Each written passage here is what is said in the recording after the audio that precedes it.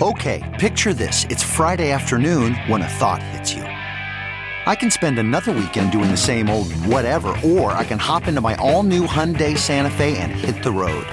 With available H-Track all-wheel drive and 3-row seating, my whole family can head deep into the wild. Conquer the weekend in the all-new Hyundai Santa Fe.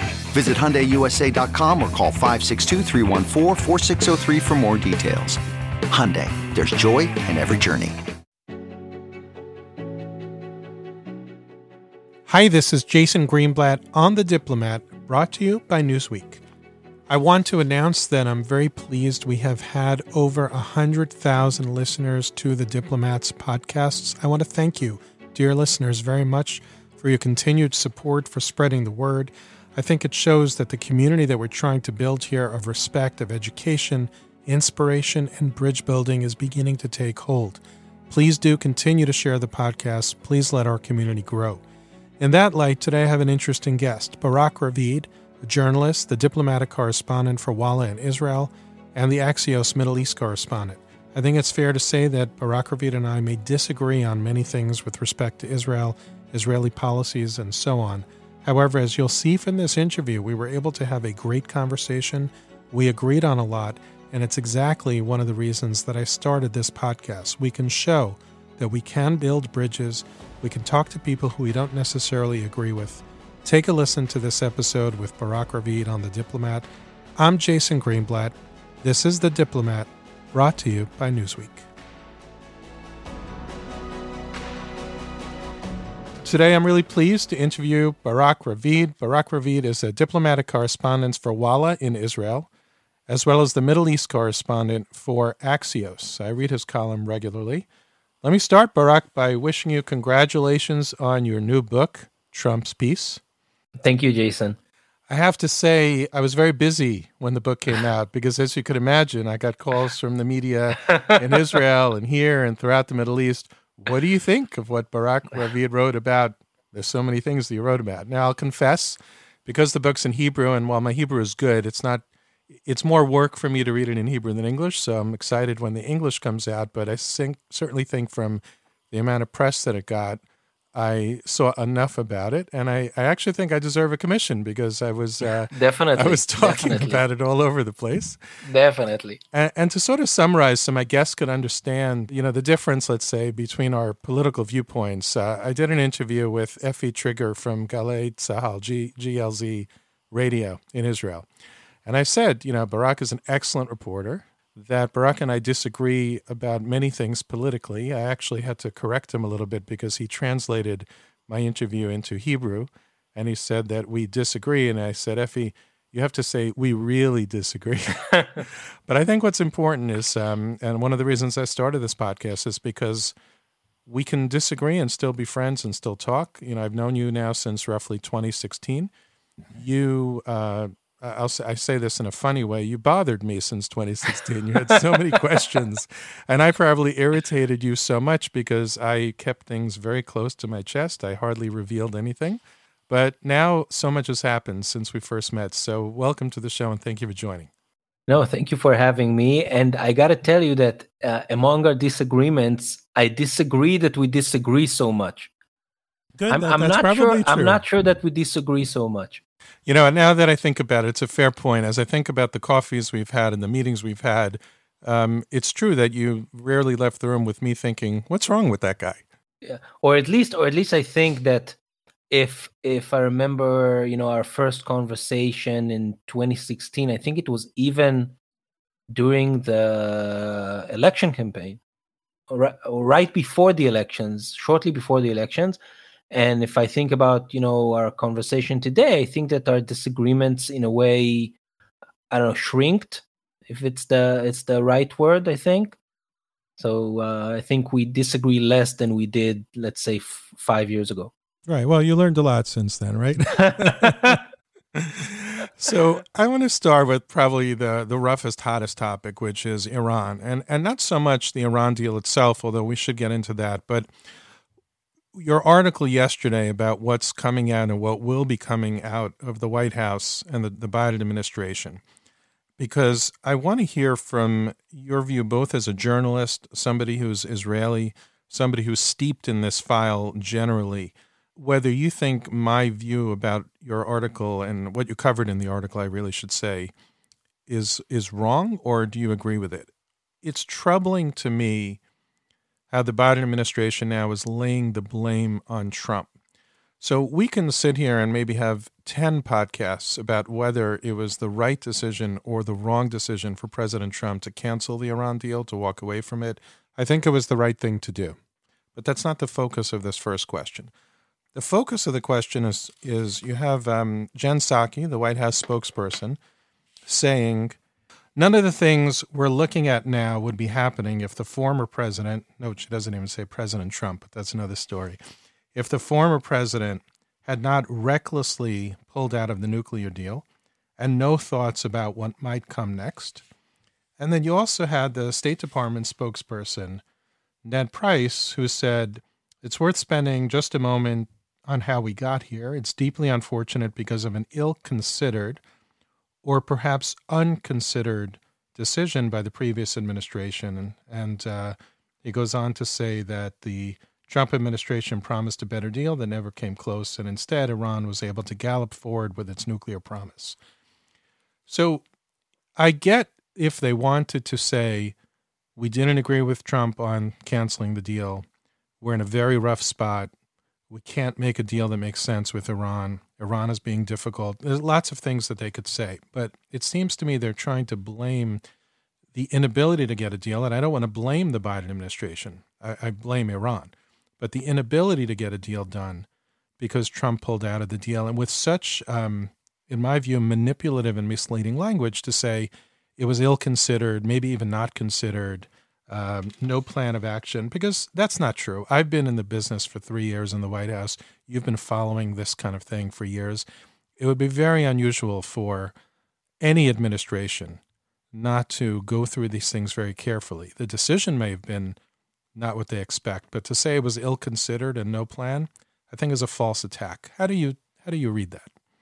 No, so first, let's start with the facts. I don't think that it's accurate to say that it was unconsidered, because first, it happened, I think, almost 18 months into the administration, into the Trump administration. And in the first 18 months, there was an attempt to try and fix the deal that again, I thought that, in April 2018, I think they should have given it another 3 months to try, because they were very, very close. But in any case, it wasn't like Trump came into the White House on the first day and said, oh, I'm pulling out of the Iran deal. If that was the case, then I think unconsidered would be a good description, but it wasn't the case. There were numerous discussions in the administration, and even people who served in the administration left the administration because there was a debate. Their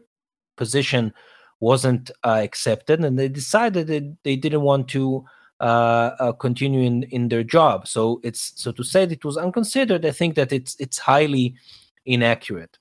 My bigger problem here is that it's okay to blame the previous administration about the situation, let's say, in your first 100 days in office. And every politician does that in every country. Here in Israel, we just had a new government several months ago. In the first few months in office, all they did was to blame blame Netanyahu for every bad thing that happened. Some of their claims were right. Some of their claims were totally bogus. But that's politics. In your first few months in office, you blame your predecessor on every bad thing that happens. But Biden is a year in, so again, to blame now Trump for what is going on now, I think it's highly, highly, highly problematic. And at the end of the day, okay, so you blame Trump. So what? Okay, what does this solve? Is this getting us anywhere to say that it's Trump's fault? Okay, other than to rally your base, which is also irrelevant because there are no elections. So I just don't understand why this is constructive in any way. Instead of, again, either focus on getting the deal if you think that getting a deal is the right thing to do, or prepare for plan B if you think that you can't get a deal. To focus your energy on attacking somebody who is out of office for a year, I don't know. I just think it's totally unproductive.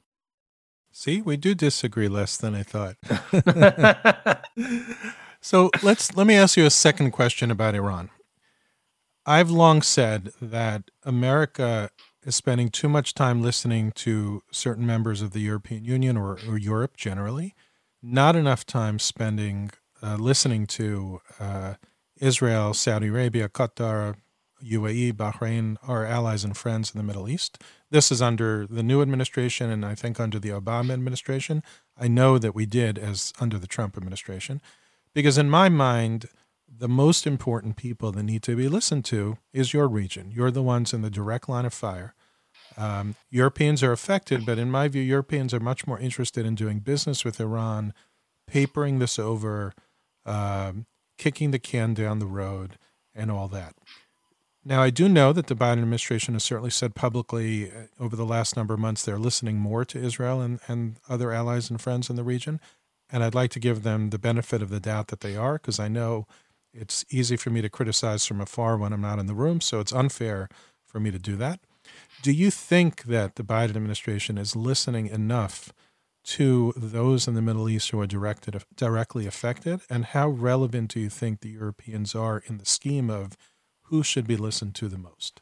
I'm sure that you'll find different variations when you ask these questions, different countries in the region and different people in the same country in the region. But I think that if there's one thing that is factually true, is that the Biden administration, I think, learned the lesson from the mistakes of the Obama administration when it comes to how do we handle the Iranian issue in the region. Meaning, the Obama administration started talking to the Iranians in secret behind the back of Israel, behind the back of Saudi Arabia, behind the back of the UAE in end of 2012 and the beginning of 2013 in the Sultanate of Oman. And I think that at least, and it caused many people, many leaders in the region to feel like the Obama administration stabbed them in the back.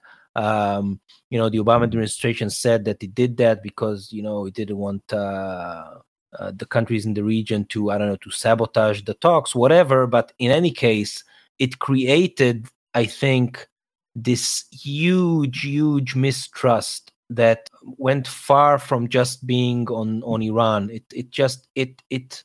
I think it harmed the ability to work together on issues that had nothing to do with the Iranian nuclear deal. That's obvious. The Iranian nuclear deal was obviously a very contentious issue, but because of this mistrust on many other issues that like there was no reason not to work together, then Israel and the US and the US and Arab countries in the region and the US, Arab countries in the region and Israel couldn't work together because there was this huge mistrust because of the feeling that the US was working behind the back of Israel and the Arab countries in the region. I think it was a huge mistake. And I think, or I know, that the Biden administration learned the lesson, and from very early on, it made every effort to at least keep Israel and countries in the region in the loop.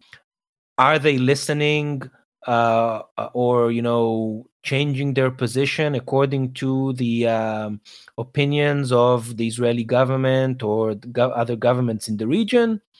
I think that on some issues, yes, on some issues, no. But they're definitely not working behind the back, which is at least, and I heard it from many people, not only in Israel, also in the UAE, in Bahrain, in other countries, in Jordan, in Egypt, that it's very clear to them that that at least for now, they know that the Biden administration is not working behind their backs.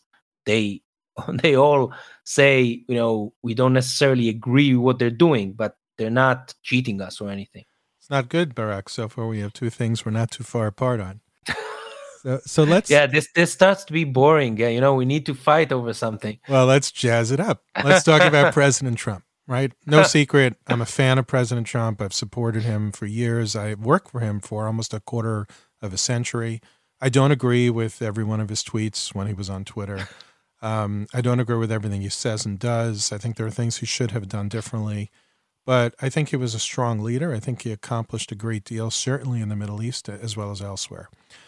My first question is, how was it sitting down with him? We'll get to the specific quote I want to talk about, but you spent time with him. How was it sitting down? What was your overall impression of him, his style, and what he accomplished? I didn't know what to expect because it's really, I've never sat down one-on-one with a president of the United States, even the former president of the United States. And with Trump, it's even more unexpected. You really don't know how it's going to be. And I got to say that to his credit, he creates this, at least in our, engagement, he creates an atmosphere that is at least, there's no distance. You know what I mean? It's like you feel like you're talking to, just another person, and not like, the president of the United States. And I think that it, at least to me, it created a very, let's say, good atmosphere for conversation. It wasn't like that, he was trying to be, he wasn't trying to impress me, or wasn't trying to bully me, or he wasn't even trying to, I don't know, to play nice. He was just really like a person you meet on the street and you're having a conversation, and it's like a normal person. And this was, I think, the thing that surprised me the most, because I didn't know what to expect. And I think that my conclusion at the end of the interview, of the two interviews, was that, and again, I'm saying this as I'm not an American, I don't vote in America, I don't pay taxes in America, I'm interested in American politics, but it's not, I have no, I'm not a stakeholder, okay? So I felt like, I'm like this outside person who can really take a look at things, and without an emotional attachment to it. And my conclusion was that, and by the way, maybe this is why Trump felt that he can be more open, because I wasn't there to talk to him about January 6th, not because I don't care about January 6th, but because it wasn't the issue I was writing about. So it was really about the things in his legacy that were maybe even more that were less controversial, or at least more the more, let's say, positive part of his legacy that also got bipartisan praise, at least some of it. So, and my conclusion at the end of the two interviews was that, and I took it also to our politics here in Israel, and it affected how I wrote the book, that at the end of the day, politicians, leaders, presidents, prime ministers, they're more complex than, just the headlines they make. At the end of the day, some of them, or all of them, not some of them, all of them do bad things, okay, that people disagree with, or that people are hurt by, or that people will hate and will stay in their legacy as a stain to either everybody or part of society or whatever. And they also do good things, and things that will stay positive in their legacy, and that took the world forward or the country forward. And I think that it's really important that when we try and judge a president's or a prime minister's legacy, we address both the good and the bad, and not just those who admire Trump or admire Netanyahu here in Israel think that everything they did is great, or the people who hate them, everything they did is wrong and bad.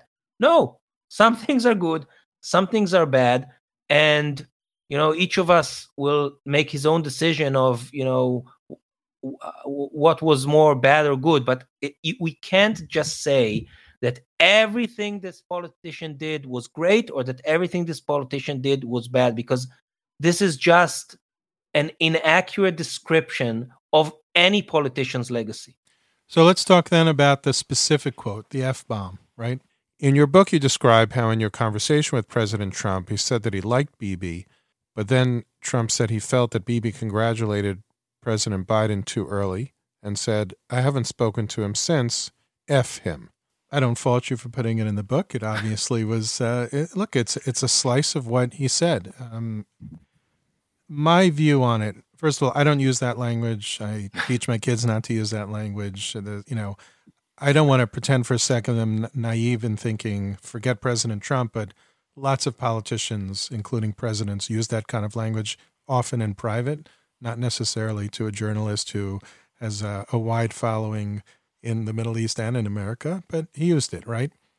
But to your point from before, I think that it needs to be taken into context of everything that President Trump did with respect to Israel, and it was a political statement. He obviously was annoyed at Prime Minister Netanyahu, former Prime Minister Netanyahu, for Prime Minister Netanyahu congratulating President Biden.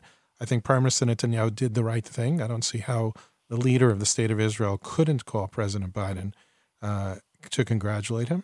But I think people maybe misunderstand that it's one item on a list of many things in the right context that should be paid attention to. And I'm wondering what your thoughts are on that. So first, I agree with you that obviously any Israeli prime minister, or by the way, every leader in the world, when there are elections in America and there's a new president, you need to congratulate the new president. If you don't do that, this is highly reckless and irresponsible for your country's own interest. And by the way, and it's rude. Okay, so it's like it's not done not to congratulate the president of the United States, President. For a second, I think that at least the way I saw it, when he used the F word regarding Netanyahu, he actually made a case. I mean, it wasn't like he went straight to the F word. It was something like 20 minutes where he built a case on why, on all of the series of grievances he had about Netanyahu, that congratulating Biden was, maybe what broke the camel's back, and obviously his frustration for, losing the elections had a lot to do with it.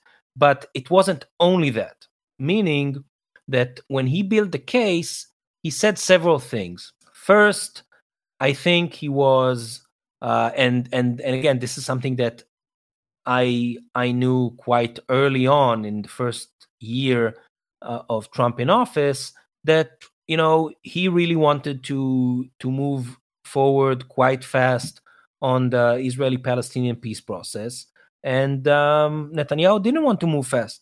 And I think that they had a disagreement on this issue, and I think that when Trump was frustrated about it, but I don't think it really bothered him until January 2020 when he presented his plan. And I think that the plan that you had a huge part in drafting, and I think that in his mind and in the mind of also I guess also Jared Kushner and I don't know, I think also you saw this plan as that, even if it's something that won't be possible to do right away, that as something that will be sort of that you wanted to anchor down and mobilize international support in order to make it some sort of a work plan for a possible second term, so that if there's a second term, there's already a plan on the table, and then the Palestinians know that they have Trump for another 4 years, so maybe they'll go back to the table, and then you already have something to start working with. You're not gonna you won't need to start everything all over again. And so I think that was the thought when the plan was presented, and it was also like a few months before the election, so it was with the eye on a possible second term. And I think that Trump interpreted what Netanyahu did that day, especially with his announcement that he will start annexing parts of the West Bank on Sunday, like 5 days after the ceremony. I think Trump saw it as a sort of a I'm here to present a peace plan, and for Netanyahu, he just cares about this one part of the plan. He's trying to cherry pick from the plan in order just to do this. And this is something I heard from several people in the Trump administration, that they use the term land grab. That this is how they saw what Netanyahu did on January 28th, 2020. That this is the only thing he cared about. He didn't care about the plan. He only cared about what he can get out of it, and he tried to get it right away. So I think that then it really frustrated Trump, and it got him to think that at the end of the day, Netanyahu wasn't really interested at all in trying to get a peace deal in good faith, but that he only tried to get his narrow interest from the plan. I think there was also the issue of Iran that Trump felt, especially around the killing of Soleimani. Trump was very frustrated with Netanyahu over this. My personal opinion is that his frustration of Netanyahu was not warranted. I don't know how Trump got to this conclusion that Netanyahu didn't want anything to do with the killing of Soleimani. That's, at least I did not get that sense, but Trump did. And so it was another, I think, grievance that he had. And I think that at the end of the day, he felt that he did a lot of things during his presidency that, and I think that he felt that Netanyahu didn't give him enough support before the elections.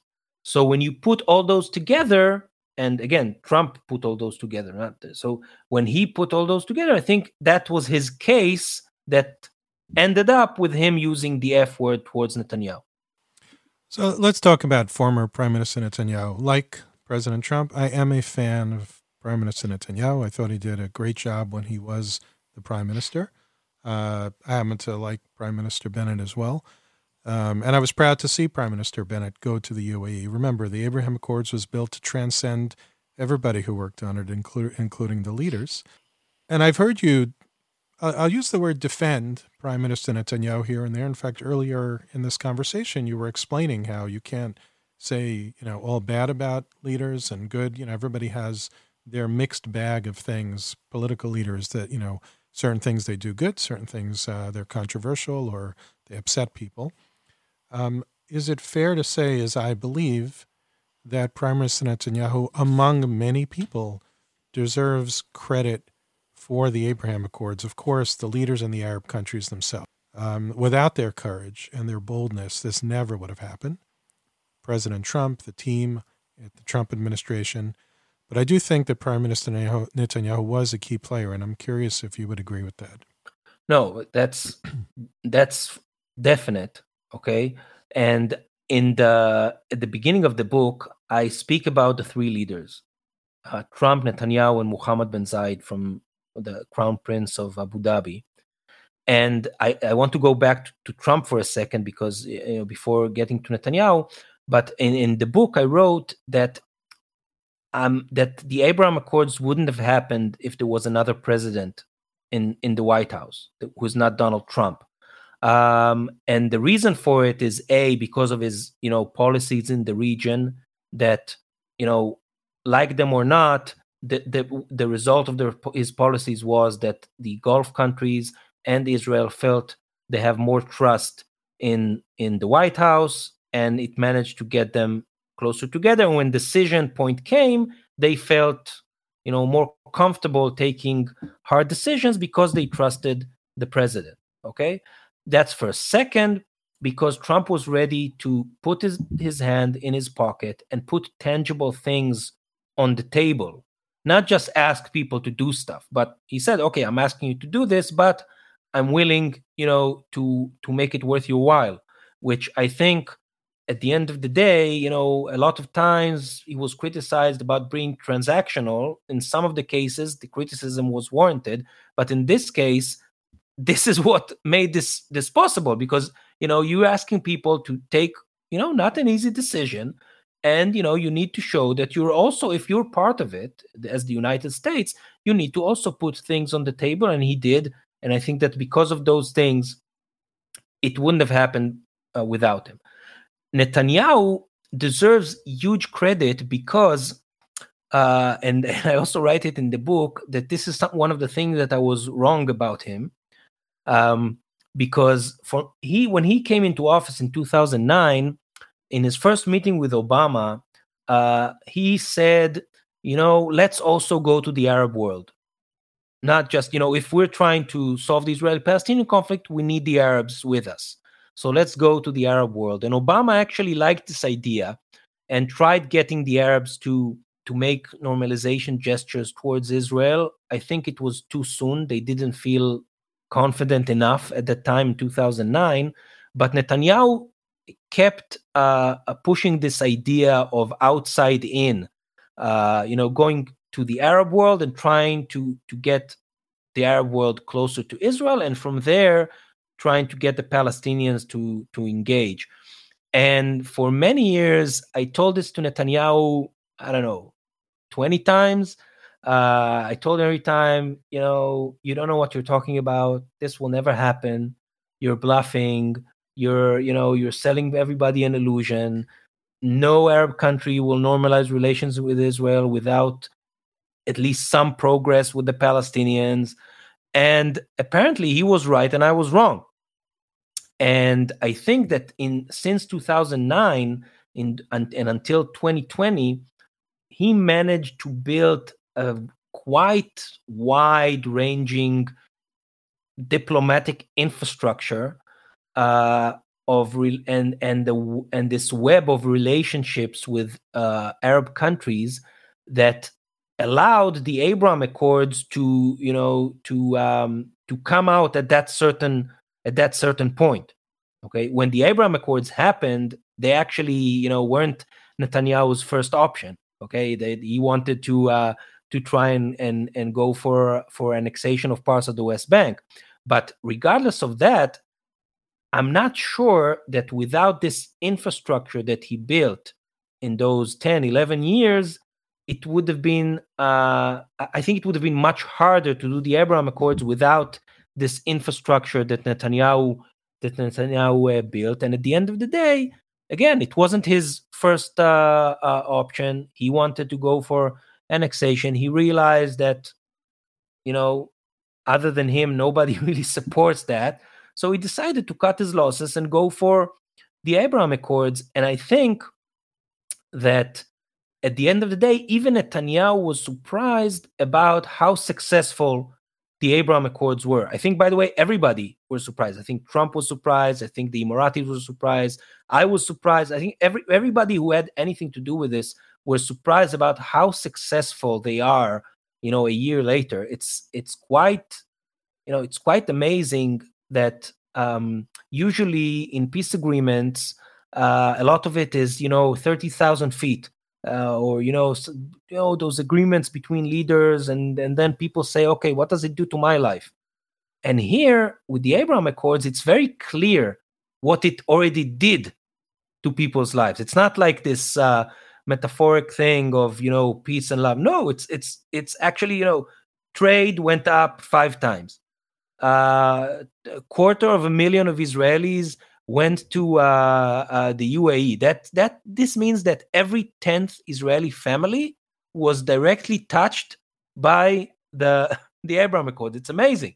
And you can look at every field, COVID, higher education, culture, everything. And it just look at what the Abraham Accords did to Israeli Arabs. Okay. It, all of a sudden it opened up for them huge opportunities that they didn't have before. And so I think that this is really Netanyahu deserves a lot of credit for it. Again, even though it wasn't his first priority, without the infrastructure that he built, it would have been much more difficult to get there. Are you going to get kicked out of the leftists union for saying that, Barak? No, I'm already. This is like there are so many. This is the irony, and I wrote about it in the book, that the Abraham Accords, their main lobby was supposed to be the Israeli left. Okay, or not only the Israeli left, but the let's say liberals in America and in the US were supposed to be the biggest lobbyists or the biggest supporters of the Abraham Accords. But because this was done by Trump and Netanyahu, you heard so many people say, "Oh yeah, it's great, but at the end of the day, there wasn't really a war, so why are they calling this peace?" This was, I'm sure you heard this argument too. And by the way, I asked about this the people at the Israeli Foreign Ministry who drafted the peace agreement, the peace treaty. And I asked them, so why did you call it a peace treaty if there was never a war? And they said, we thought about it and we checked. And we checked all the cases in the past where countries around the world signed peace agreements. And they found 5 or 6 cases that countries signed peace agreements without them being ever at war. For example, like 1952, Argentina and Japan signed a peace treaty. No Argentinian was killed by Japanese and no Japanese were killed by Argentinians, but they signed the peace treaty because I think that peace treaty doesn't only mean that you had a war and now you don't have a war. I think it means something about the kind of relationship you want to have with this country. Okay? And not just, okay, we have diplomatic relations. No, when you want to have peace with somebody, I think it means something much deeper.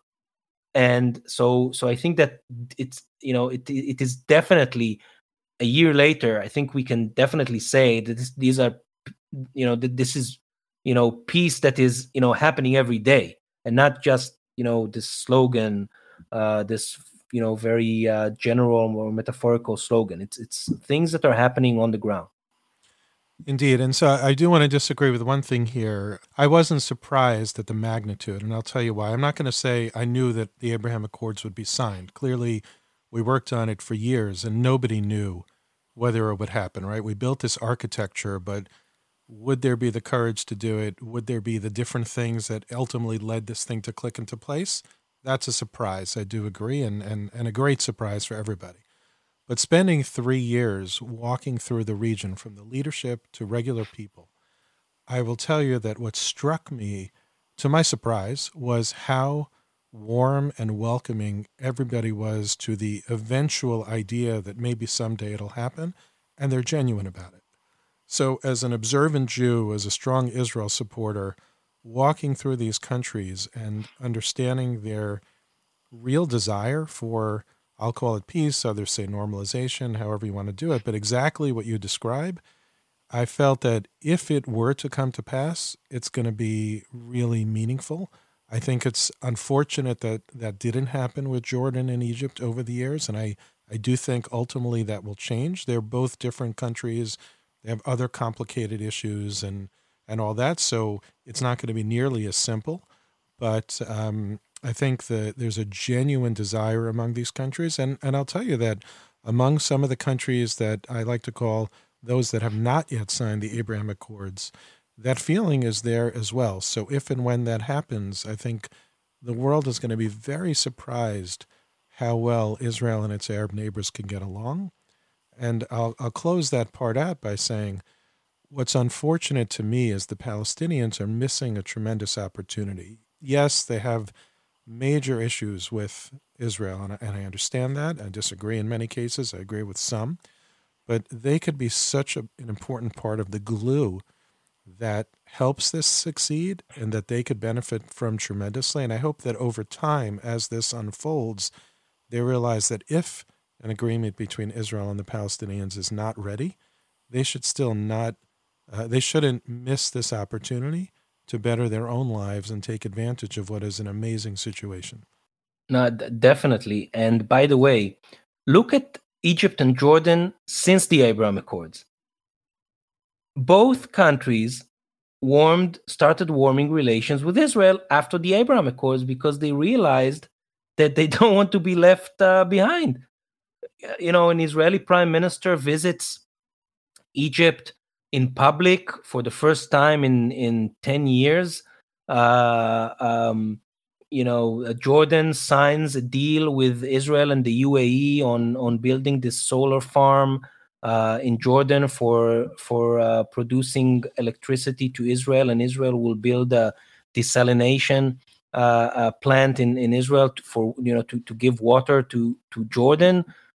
This is it's the kind of things that haven't happened since we signed the peace agreements with Egypt and Jordan. And I think that both King Abdallah and President Sisi, they look at what's going on between Israel and the Gulf, they see the benefits, and they tell themselves, oh, we want in on it. And I think it's just going to continue. And I think that the relations with Jordan and Egypt will get better more and more as Israel's relations with Morocco, Bahrain, and the UAE will get better, and maybe with more countries in the region. And I do think that it also helped the Palestinians so far, even though the Palestinians would never admit it, okay, unfortunately. But there was no annexation.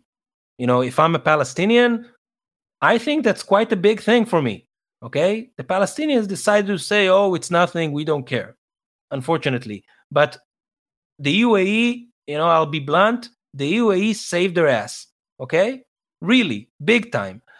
Second, I think that during the last operation in Gaza in May, the UAE, Morocco, and Bahrain, they spoke to the Israelis almost every day about not escalating, about ending the operation, and I think it made they had influence, and I think this is exactly it proves the point of why it's important for Arab countries to have relations with Israel, because of this. A, it helps their own interest, and B, it gives them more opportunity to help the Palestinians. And unfortunately, the Palestinians decide until now, not to take advantage of it. That it's very unfortunate, but that's the reality. And by the way, I think that it's a mistake that started in December 2017 with the decision to boycott the Trump administration after the decision about Jerusalem. And I think that, and again, it is very clear why the decision about Jerusalem was, very bad for the Palestinians. I can totally understand why they were angry, why they, felt betrayed. Everything is, everything I can understand. But the fact that they decided to then not speak to the Trump administration for 3 years, this was really, such a huge mistake. And A, it got them nothing. And B, it made their situation worse. And I'm quite certain, and by the way, Trump told me this in our interview, that he told Abbas in their last call on December 5th, 2017, he said, I'm going to give you something big next. You're next. And I think that if Abbas, well, you can be angry, you cannot talk to Trump for a month or two. That's reasonable. But if he came back to the table, I think he would have gotten quite big things. And I even think that the plan would have looked a lot different if the Palestinians did engage. Well, I will say that we continued to work on the plan. I mean, I worked on that I don't want to say every day, even after they cut us off, but certainly every week refining it, including many things that benefited the Palestinians, because ultimately, you're right, the way you described it earlier. We didn't know if they'd come back. We thought it would be several months, maybe a little bit longer, but not permanently. But we did want to anchor something down for the record to eventually be picked up either by us at the end of the first term, when they came back, if they came back a second term, or a later administration. Let's talk about the Palestinians for a few minutes. I want to ask you a very specific question. I happen to agree with Defense Minister Benny Gantz that he met with President Abbas. I didn't think anything meaningful would come of it. I think it was important. I know there were those who criticized him, but I don't think he met President Abbas to re-engage in a peace plan. He wanted to engage on the many things that the two sides have to talk about, which are important things to keep safety, security, other things, right? So those who criticized him, I disagree with. But what's disappointing, though really not at all surprising to me, is after the meeting, you still had Hussein al-Sheikh, who I never met personally. I just, saw what he said publicly when I was in office at the White House, say things like, there'll be an explosion, there'll be unrest. I've heard the threats, although this time not. We're going to throw the keys back at Israel, that kind of thing. I think language like that, threats like that are so unhelpful, tiresome, all that. Why do you think they still, especially after a positive meeting like that may lead to nothing other than more coordination and dialogue, why do you think they still rely on those concepts of threats? Well, I think a lot of it is politics. It's a classic thing in Palestinian politics, unfortunately. By the way, unfortunately, it's also in Israeli politics, and it manifests itself in a different way, obviously. But this kind of feeling every time when you do something, okay, you go and meet Abbas, or Abbas goes and meet Gantz. Each side feels that afterwards they need to say stuff to their own public to show that they didn't give up on anything, instead of just saying, listen, we need to talk to each other because we live in the same area and we need to live together. And if we're not going to talk to each other, then most likely there is going to be an explosion. I mean, that's exactly the reason why we talk, because we don't want to get an explosion. And I think that, again, this is, Abbas and Netanyahu were really, it was a non-starter. And unfortunately, neither of them felt that they had an interest to try and change the situation. And both of them were, wanted to, I think, to continue the status quo. I'm not even talking about a final status agreement. I just mean that, like, the relationship, okay, the relationship of the day-to-day stuff. And what at least the government in Israel now does, and I think it's very positive, is to start at least, okay, we can't get a peace agreement. We're not going to agree on Jerusalem and on the refugees and on the borders. No problem. But there are 10,000 other stuff that we can do together to make the situation a bit better, or even a lot better. 4,000 Palestinians got their name in the population registry. Okay, it sounds like a small thing, okay, but it's 4,000 people that used to live in Gaza. They left Gaza after Hamas took over, and they live in the West Bank, but they're not registered anywhere. And because they're not registered, they can't leave their city. And now 4,000 of them can leave their city. It sounds like a small thing, but it's 4,000 people that their lives dramatically changed because of the meeting between Abbas and Gantz, because this was one of the decisions.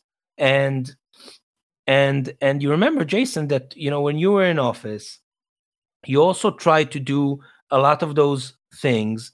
And unfortunately, Netanyahu and Abbas couldn't work together to make that happen. The Kalkilia project, and you remember there a lot of other stuff that but you need the parties to talk to each other in order to do confidence building measures, but they weren't really willing to talk. And so at least I'm really glad that right now they are talking and they are working together. And again, it's not gonna change the entire relationship. There is still a lot of tension. There is still mistrust. There are still Palestinian terror attacks. There are still violence from extremist settlers against Palestinians. It's not that all of the problems have gone away, okay? But I think that slowly and gradually and steadily, there is positive progress. So it's a great tee up to my last question. And we started before we went, before I hit record, we spoke a little bit about our children. And my view when I came into this job at the White House was I'm going to try to improve I'm going to approach this with an eye to improve the lives of the next generation, the Israeli kids, the Palestinian kids, the neighbors of Israel's kids. We can't lose sight of that. And I remember when you and I were in Bahrain for the economic conference that Jared Kushner had created for the benefit of the Palestinians. Correct me if I'm wrong, Barak, but you actually came with us to the synagogue in Manama. Mm-hmm. Maybe I should even start beforehand. I remember how excited it was to get Israeli journalists into Bahrain. Like that was a big deal then. Then we went to the synagogue, we prayed. I think you might even have danced with us. I'm not sure at the end. And that seemed mind-blowing at the time. Yet now it seems, look where we are today, a couple of years later. Now it's really mind-blowing with all these new relationships.